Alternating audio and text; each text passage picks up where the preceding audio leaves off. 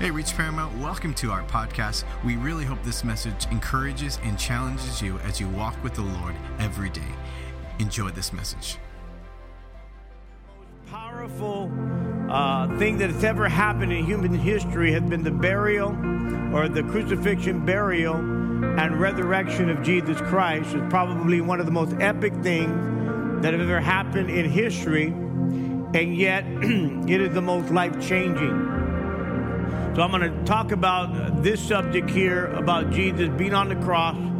Jesus said several things on the cross that were very significant, but probably the most significant thing that he said that most of us probably don't understand, and I'm going to give you some clarity on that today, is one of the last words that he said, "It is finished."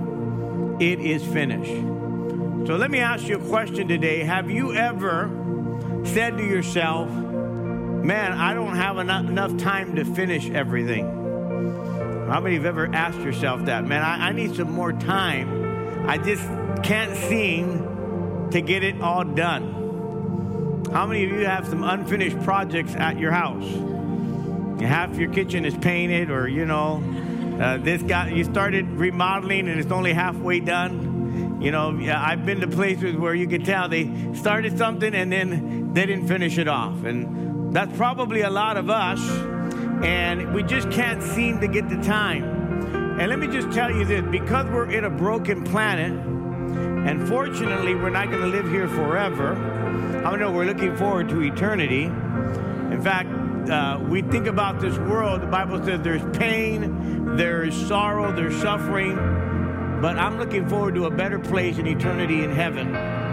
But because we have a limited amount of time, and because we don't know when we're going to die, I'm just going to tell you, I hate to tell you the truth, but you're going to die with some unfinished business in your life. It's just the reality. And I don't know, I think a lot of us don't want to hear that, but because we don't know when we're going to pass away, you just don't realize there's a lot of things you want to get done, and you're probably not going to get it done. Have you ever heard this? I coulda, woulda, shoulda. Right, man, if I could have just did this, if I could have, I would have done that. If I should have, whatever it might be. There's only one person in all of history that died and finished business. He finished everything. In fact, we can say he died with unfinished business, and that was Jesus. He died with unfinished business. He completed everything that he was supposed to do. And then I'm going to read you a scripture, and we're going to pray. In John chapter 4, verse 34, I must finish the work, this is Jesus speaking, that God gave me to do. This was Jesus' mission, that he had to finish the work that God gave him to do. And can I tell you, he finished it. And so we're going to pray and ask the Lord to help us as we dive into this message today. So, Father, we thank you for the Holy Spirit. We thank you for the Word of God, that your Word is true, that your Word is powerful, that your Word is relevant in 2023, that it applies to our lives right now. So I pray that you'd open our hearts, our minds, remove every distraction, and God, help us to give you our 100% undivided attention. I pray for the anointing of the Holy Spirit as I declare your word, and let the people hear the voice behind the voice, in Jesus' name. And everyone said, amen. So let me just make this statement. This world is filled with unfinished dreams, unfinished projects, unfinished buildings of all kinds of sort. Now I want to show you a picture. Most of you are familiar with this monument. Why don't you put it up there real quick? This is called Mount Rushmore. How many are familiar with Mount Rushmore? And it's kind of my dream. Maybe it's an unfinished business, but to see Mount Rushmore, it's in South Dakota. And it's the heads of George Washington, Thomas Jefferson, Theodore Roosevelt, and Abraham Lincoln. And I mean, this is the national monument.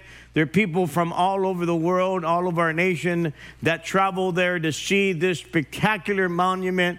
There was a sculpture made out from this mountain, and they did some work there. This one guy that had the vision, and the government gave him money to be able to make this monument, and it's really awesome. Everybody from everywhere comes to see it. But do you know that this is an unfinished monument, that is not completed? They ran out of money because we went into World War I and World War II, and we ran out of money. And so let me show you the original dream model, the way it was supposed to be. That's the way it was supposed to be. It was supposed to be from the head to the waist. That is the original model of Mount Rushmore.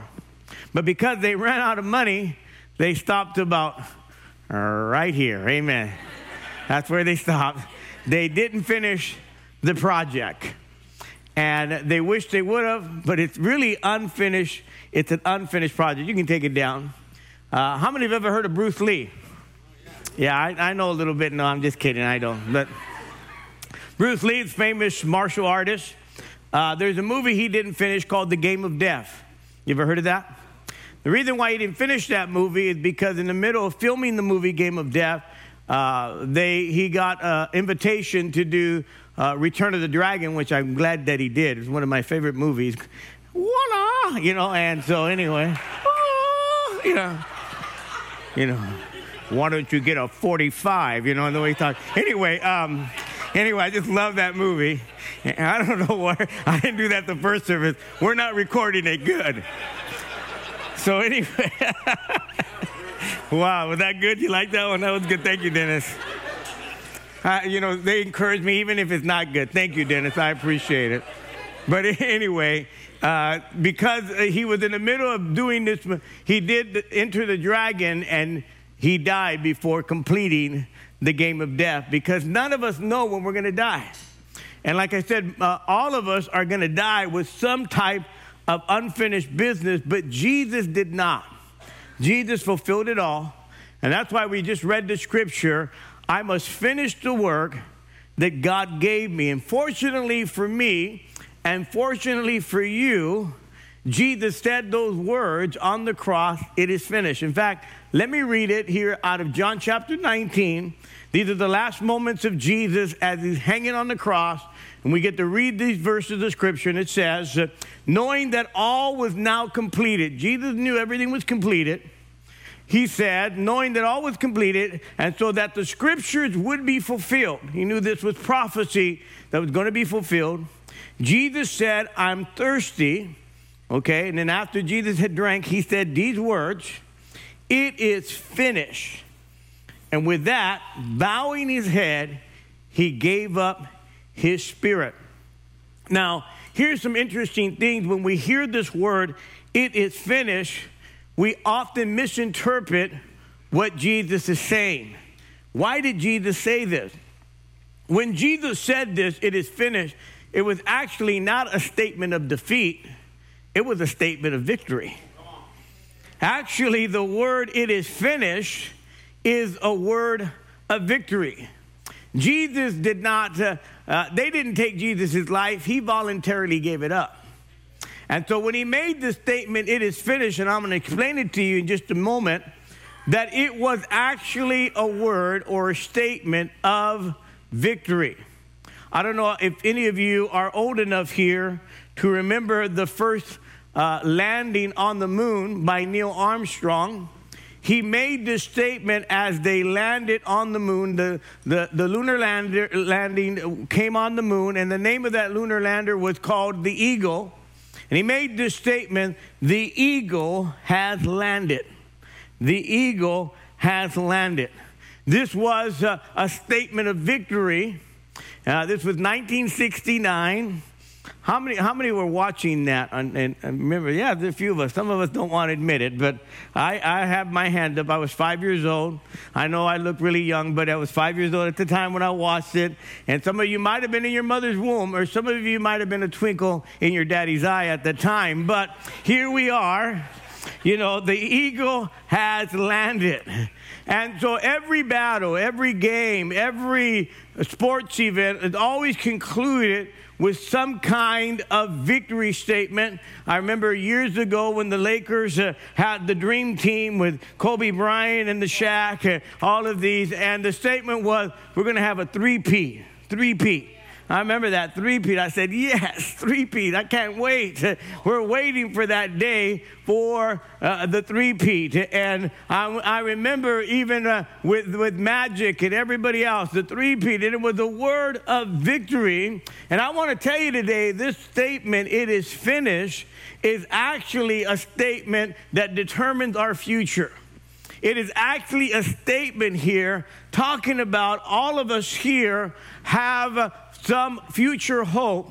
Think about this. The irony of this statement is when Jesus made this statement, most of the people there did not understand what he was saying. The Roman soldiers and the people in the crowd were probably thinking, yeah, you're finished. It's over for you. You've been a revolutionary. You've been a rebel in our thorn in our side. And so when Jesus made the statement, "it is finished," they probably thought good riddance. Or even Pilate, who had to deal with this whole thing, was saying, "You've been a political headache. I'm glad you're finished." Some of the religious people that felt that Jesus was more of a competition, they were envious of Jesus. They were probably saying, yeah, you're finished. And probably even the disciples who heard him make this statement, they were thinking, man, the dream of this kingdom, the dream of the Messiah, the dream of having the Master with us, and now he's dead, we're doomed, it is finished. And probably the devil thought, I got him. He's dead. He's finished. I've killed God in the flesh. I've won the Son of God. It's over. But how many know it's not over? Jesus was not saying, I'm finished. He said, the salvation, the plan of God is finished. He rose again the third day. I said, he rose again from the dead. In fact, 1 Corinthians 2:8 says, none of the rulers of the world understood it.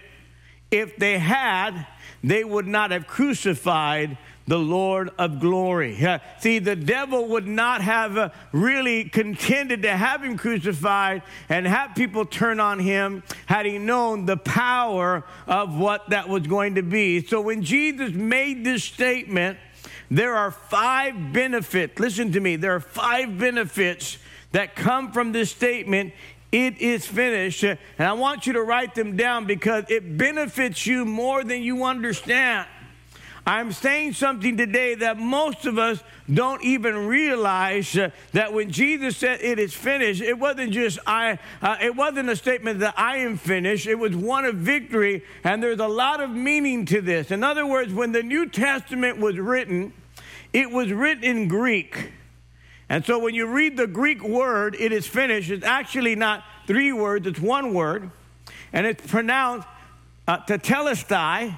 So basically, if you read it in Greek, Jesus says 1 word, it is finished. He said tetelestai. And actually in Greek, it's a beautiful word. It's a common word. And it's implying several different things.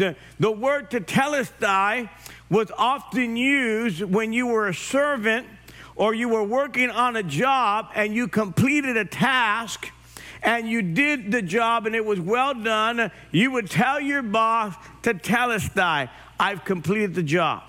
I got the work done. The task that you gave me is now finished. The assignment that you gave me, tetelestai, it is done.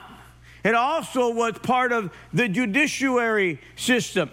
So if you were a judge and if there's someone that had finished their sentence, had served their time, you would get the gavel there and you would bang it down and you would say, tetelestai, I released the prisoner, the price had been paid, and he would basically stamp the document, tetelestai, this person has served their time. If you were an accountant, it was used as the business term. And if you paid your bill, if you paid the debt off, if you paid off the house or you paid off the debt, they would write it on a piece of paper, which was kind of made out of plants back then, and they would stamp it and they would put no more debt. The debt had been canceled, tetelestai. If you were an artist and you did a finished painting, and after you put all the watercolors on or the charcoal, whatever you did, you would finish that picture and you would say, "Tetelestai, it is finished." It was also used by the priest. The priest in those days would have to make a sacrifice, and they would bring an animal without blemish, and they would sacrifice the animal, and when the sacrifice was done, they would say, "Tetelestai." So when Jesus died and he was on the cross, Jesus said, "Tetelestai." In other words, it is completed. Somebody say amen. Had Jesus not said that, we wouldn't have no hope today. Had Jesus not made that statement, we wouldn't have the promises of God today. He finished everything. He completed the work of God. He completed his mission. The only man that's ever done that was Jesus, and he could say "Tetelestai." But because of that, there are 5 benefits to you. Number 1, write this down. I think this is going to help you later on in your life. He fulfilled what God had promised us. When he said "Tetelestai," or "it is finished," he fulfilled all that God had promised us. Now, I want you to understand something. Before Jesus came to the earth, or before he was born of the Virgin Mary, it was predicted thousands of years before that there was going to be a Messiah. In fact, there are 380 predictions, or what we call prophetic or prophecies, of the coming of the Messiah or the birth of Jesus Christ. There are many promises in the Old Testament that Jesus was going to come, that he would be born of a virgin, that he would be born in Bethlehem, that there was going to be a star. All of these things were predicted thousands of years before it ever happened. And so Jesus fulfilled it. In fact, in Luke chapter 24, he makes this statement. Let me drink some tea here. I'm sorry, guys. Jesus said this after he had resurrected from the dead. He gathered the disciples, and they were there in the room. And Jesus said this to them in Luke chapter 24, verse 44. Jesus said, "This is what I told you while I was still with you." In other words, before they crucified me, I told you all of this. He said, "Everything must be fulfilled that is written about me in the law of Moses." So Jesus is telling them in the Old Testament, the first 5 books in the Bible that was written by Moses, it's telling you about me. He said, the prophets and the Psalms. In other words, the prophets had written about him. The book of Psalms talks about him. And then he opened their minds so they could understand the scriptures. And he told them, this is what is written. The Christ would suffer, rise from the dead on the 3rd day, and repentance and forgiveness of sin will be preached in his name to all the nation. So Jesus is saying, this was predicted, this was said about me, and today these promises have been fulfilled. All of these prophecies, all of these predictions that Jesus would be born, that the Messiah would be crucified, all of those promises were fulfilled when Jesus said on the cross, "It is finished." So the Old Testament, listen to me, the Old Testament is Christ concealed. The New Testament is Christ revealed. So in the Old Testament, you could read about all the different prophetic prophecies about Jesus. Although it doesn't say his name, everything references the prophecies or the things that Jesus fulfilled. 2 Corinthians 1:20 says, all of God's promises have been fulfilled in him, talking about Christ. That's why we say amen when we give glory to God through Christ. So when Jesus died on the cross, he gave us this promise, or he said, "It is finished. I have fulfilled God's promises, and that's a benefit to you and I. Number two, write this down. He satisfied what God's justice required. He satisfied what God's justice required. We serve a God of justice and righteousness. How many can say amen? God is always right. In fact, his justice is good. God is the one that set things in order. There are many laws that are in place that God set up before the beginning of time. In fact, the universe works on these laws. They call them the laws of nature or universal laws. There are laws of physics. There are laws of astronomy. There are laws of chemistry, environment, physical laws, gravity. How many thank God that gravity doesn't work just once in a while? It works all the time, right? And so, could you imagine? Well, it's not working today. We'd be in trouble right now. So God designed the entire universe so that the rotation works, the gravity works, thermodynamic works, and we don't fall off the earth because it's spinning so fast. Bible says, Psalms 8:3, when I consider your heavens, the work of your fingers, the moon and the stars, which you have established. So God's laws are immutable, or what we call unchanging. Again, these are the laws of physics, spiritual laws, moral laws. In fact, when God gave the moral laws to Moses, to the nation of Israel, these moral laws were to be shared with everyone else. We've heard about the law, and many of us are confused about the law, but I want you to know that the moral laws of God are still intact today.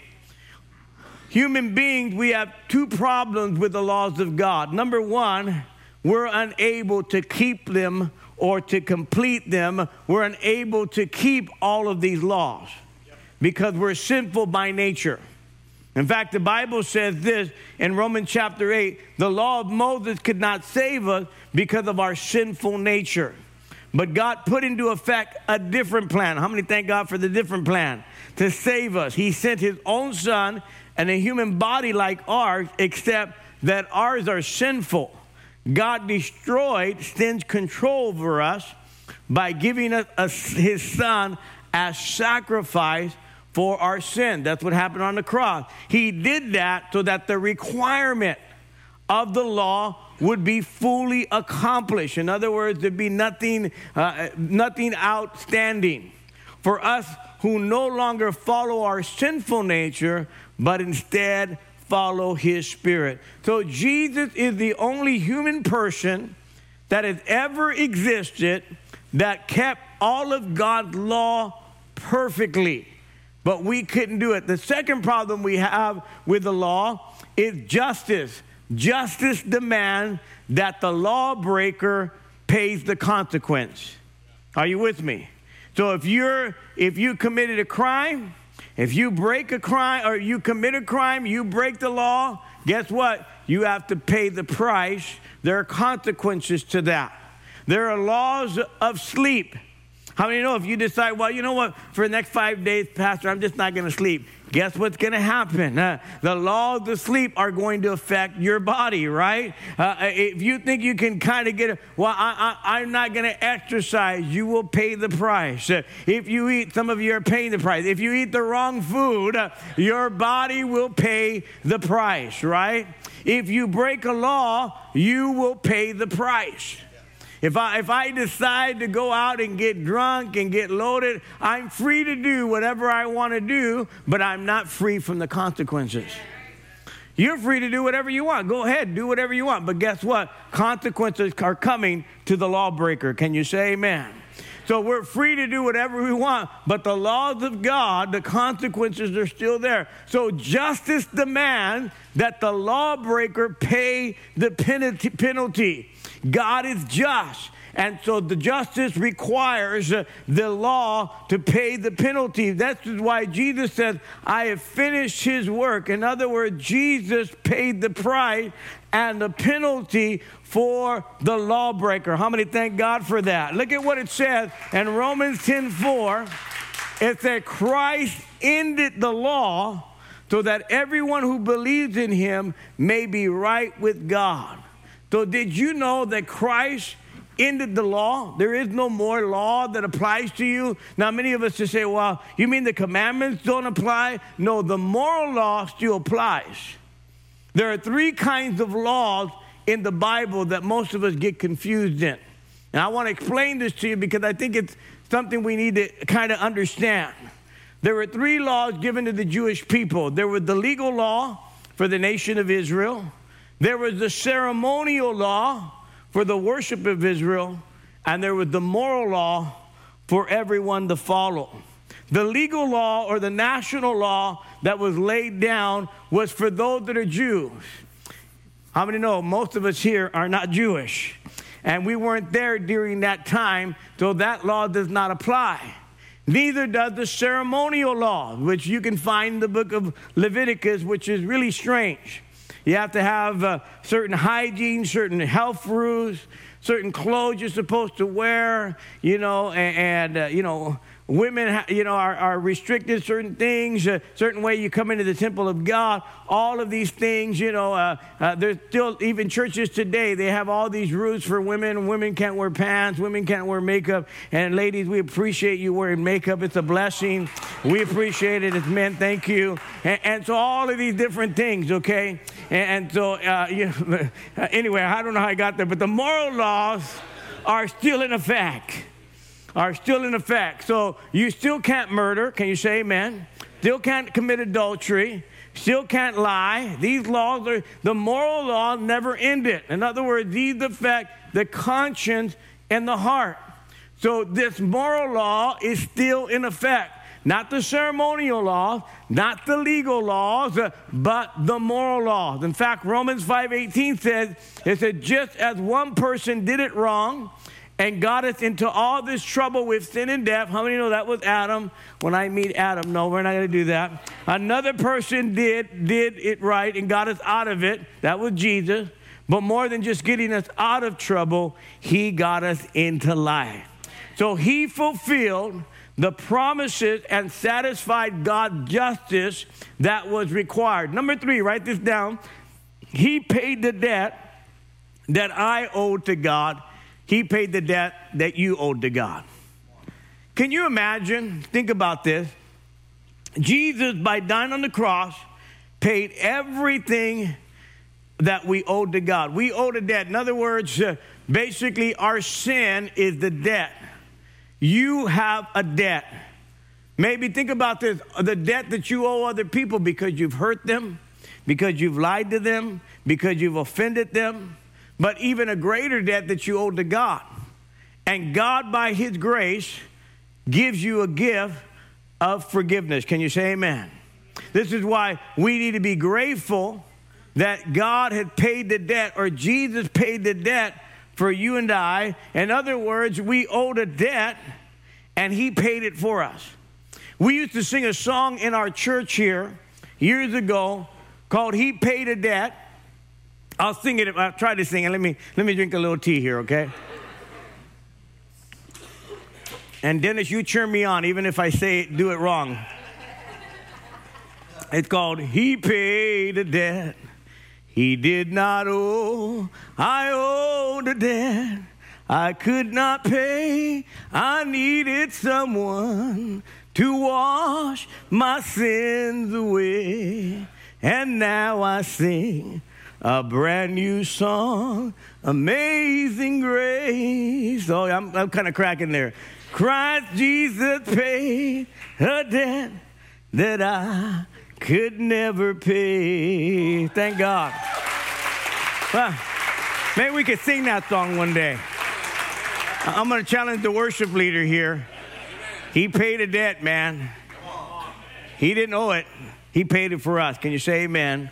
Look at Colossians 2:14 says, we owed a debt because we'd broken God's law. The debt listed all the rules we failed to follow. But God forgave our debt. He canceled our debt by nailing it to the cross. How many thank God for canceled debt? Hallelujah. He canceled the debt, the sin that you owed God. Can you imagine waking up one morning and all of a sudden you get a phone call from your Visa card or your Discover card or your MasterCard, and they say, hey, hello, how's it going? He goes, you know what? We just decided we're going to cancel your debt. He goes, man, that would be a miracle. It would be. I'm just making it up. It's not really going to happen. I'm waiting for that call tomorrow, Pastor. Amen. But what I'm just telling you today is, wouldn't it feel so good? Man, my debt has been canceled. Can I tell you, the debt that you owe to God, the sin, everything you did, God has canceled your debt. God has forgiven your debt. Hallelujah. The Bible says, Colossians 1:4, it says, God's Son paid the price to free us, which means that our sins have been forgiven. He paid the debt for you. He canceled the debt. Whatever you owed, he canceled it. I remember going to a restaurant one day with a number of us pastors. There was like 5 of us. We went to this, what was it? My goodness, I'm thinking here, a Cuban restaurant. I don't know, I like Cuban. Anyway, I was there, Cuban restaurant. You guys ever had the Cuban sandwiches? All right, anyway, I guess not. Anyway, I went, and we walked in, and when we walked in, there was 5 of us. There was a young man who knew us when he was a kid, and he goes, hey, I know who you guys are. And we saw him, we remembered him, and he came and shook our hands. He was just happy to greet us, and we were, good to see him. He came from the other end of the restaurant. He saw us. He was having lunch with somebody, but he made his way over to just say hi to us and just tell us, hey, you remember me? We did, and we said hi to him. We sat down, we ate, and after that, we were waiting for the bill. We were waiting for the check. We were waiting for the debt. And the waiter said, you know what, it's been paid. And we said, who paid it? He goes, see that young man over there? He paid that debt. I said, man, that's my new best friend right over there. Let me go. Let me find that guy. Let me go over. No. We went over there to thank him for paying the debt. Because someone paid the debt for us. Can I tell you, Jesus paid the debt for you. You ought to be thankful. That is why, if you're wondering why people are up here worshiping, their debt has been canceled. They have their hands lifted. They're excited. They recognize they owed a debt, and Jesus paid the final debt. Can you say amen? The sacrifice has been paid. Tetelestai, that word is not only one that cancels the debt, but it's also used in a battle cry. In other words, soldiers, when they would finish a battle or when they would win a battle, they would shout Tetelestai as a sign of victory. So write this down. Number 4, he defeated the fear of death. When Jesus said Tetelestai, it is finished, he defeated the fear of death. This is a universal fear. Most people fear death, but Jesus broke the power of the fear of death, that you don't have to be afraid any longer. Can you say amen? Death is not the end. You don't need to fear it. Can you say amen? Romans 5:17 said, the sin of one man, Adam, caused death to rule over us, but all who receive God's wonderful, gracious gift of righteousness will live in triumph over sin and death through this one man, Jesus Christ. Hebrews 2:14 said Jesus became flesh and blood by being born in a human form, for only as a human being could he die, and only by dying could he break the power of the devil who had the power of death. Only in this way could he deliver those who have lived all their lives as slaves to the fear of dying. Can I tell you, I'm not afraid of death any longer. I know where I'm going. Hallelujah. The moment I die, when I open my eyes, I'm going to see my Savior. I'm going to be in the presence of God. Now, the only thing is, I don't fear death. I just fear the pain of death. How many know? I don't want to, my dream is, God, I want to go to sleep one day and just not wake up. Amen. That would like be the ultimate perfect death, right? I just went to sleep, and then when I woke up, I'm in eternity. Hallelujah. No pain, no heart, no car crash, no nothing. Just went to bed and woke up, and I don't know, maybe we'll see what happens. But anyway, the good thing is that I think about death more and more because I think about people that have gone before me, and I'm looking forward to seeing them again. I know that death is something that we're all going to experience. The issue is you've got to know who you're trusting in. Do you trust in God? Because that's the whole thing about baptismal. Baptismal is a sign of dying to yourself and being resurrected anew. That's why we baptize people here. In fact, we have a baptism over there that we're going to have a baptism soon, aren't we? We're going to schedule one. I think the last one we did, was that in January or beginning of February? Who knows? We need to do a baptism. Amen. We need to get some people under. And some of you need to stay a little longer than most. Amen. But we'll bring that baptism tank right over here. And we baptize. And what baptism is a signification, an outward, it's symbolic of what's in the heart, that the old man is dead and the new man is alive. Jesus was buried 3 days and he rose again. Some of you will bury you in the water 3 days and then we're not going to do that. But so that's what baptism is. It's symbolic of Jesus dying and being raised again. So every time the word baptism is used, it's basically you're being buried and you're coming back again. It's almost baptism. It's like a wedding ring. It's the external sign of an internal commitment. See, the wedding ring is external of what's in here. Did you hear me? So if you don't have it here, you don't have it here. That guy had them put a wedding ring in on you. It's not here. This is a sign of what's in here. Somebody say amen. Let him put a ring on it. He said he loves you, cares about you, committed to you. Put a ring on it, sucker. Put a ring on this thing. Put a ring on this finger. If it ain't there, it's all talk. Show me the gold. Show me the ring. Where is it at? I don't care. Come on, ladies, come on. I need to hear you out there. Anyway, baptism is saying, I'm not ashamed. Wedding, marriage is saying, I'm not ashamed that I'm committed. So let's go on. Get out of being a closet Christian, okay? So number 5, let's go on. He destroyed Satan's power to control us. Number 5, write that down. He controlled Satan's power to control us. When Jesus said to telestai, he destroyed the power of Satan to control our lives. See, on the cross, he destroyed Satan's power because today Satan controls the mind and the hearts of people. Satan has complete dominion. So if you don't have Christ in your life, you have no power over the devil. You have nothing. You're powerless. You basically got nada. You're zilch.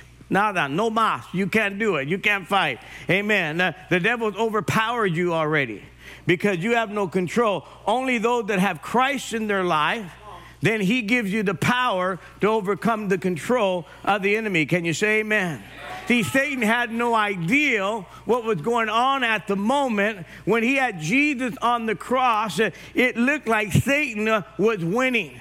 Many times it looked like the devil had the upper hand in the world that we live in today. We think, man, the devil seems to be winning. But he didn't realize that when he killed Jesus or when Jesus died, it was actually Jesus' victory because he was going to rise again from the dead and take the power of death of the enemy and control. See, this is exactly what God does, that when Jesus said it is finished, he is now giving you control over all the power of the enemy to control your life. See, the devil can't control you. It's how much control you're willing to give him. He doesn't control you. You give him control. So he uses 2 things. Let me tell you what he uses. He uses temptation and condemnation. This is how he manipulates a lot of believers today. And a lot of people, it's temptation and condemnation. Let me tell you what he does with temptation, is he minimizes temptation. What he says is, go ahead and do it. It's not a big deal. Go ahead, man. It's not going to hurt you. I'll go ahead. It's not, everybody's doing it. Go ahead. Just keep doing what you're doing. See, when Satan puts an ideal in your mind, it's called temptation. When God gives you an ideal, it's called inspiration. When you get an ideal, it's called damnation. Amen. I made that up. That's not true. But it is temptation and inspiration. what I'm saying to you today, I don't know how I got that, but anyway, so what the enemy does is he minimizes the temptation, right? That's what he does. It's not a big deal. The moment you do it, then he maximizes the temptation. And he says, I can't believe you did that. And you're a Christian, and you go to that church? Oh, don't even go to church. Stop going to church. Just quit already. And condemnation comes. It goes from temptation to condemnation. And he controls and manipulates your life with temptation and condemnation. But when you have Jesus and when it is finished, the temptation and the condemnation of the enemy, man, you can have victory over it in Jesus' name. I said you can have victory over it in Jesus' name. Colossians 1:13 says, God has freed us from the power of darkness and brought us into the kingdom of his dear Son. Let me tell you, when Jesus died on the cross, it was a fatal blow to the devil. He didn't even realize that he lost the power of death. He lost the power of darkness. Jesus took the keys from him, amen. He said, you no longer have power. I have freed my people. I said, I have freed my people. It is done. It is finished. Now, I'm going to give you an illustration of this because I did it in the first service, and I think you guys deserve also this illustration. It's kind of gory, so put up with me. If you're an animal lover, cover your ears. I don't know what to tell you, but this happened when I was a kid, and I'll just tell you, when I was a kid, I kind of enjoyed it, so I'm going to just be honest with you. I was a kid. So my dad and my uncle, they all grew up in a ranch in Mexico, and my dad was from Jalisco, and they grew up in a ranch, and they grew up around animals and all this stuff. And when we moved to South LA, the ranch didn't come out of them. They were still in the ranch thing, and my dad would grow, stalks of corn in the front yard and everything else. And so he decided, you know what, we're going to have some chicken. So back then there was no Pollo Loco. There was only Kentucky. And so my dad said, they don't know how to make chicken. I'm going to show you how to make chicken. So we would get these live chickens. And there's only two ways you can kill a chicken. I know it's a little gory. You wring his neck, or you chop his head off, right? And me and my cousin, we would just love it because they would often do it like, oh, we're going to have chicken. We're going to have live chicken. I know it's a little gory for you guys. Okay, I was just a kid.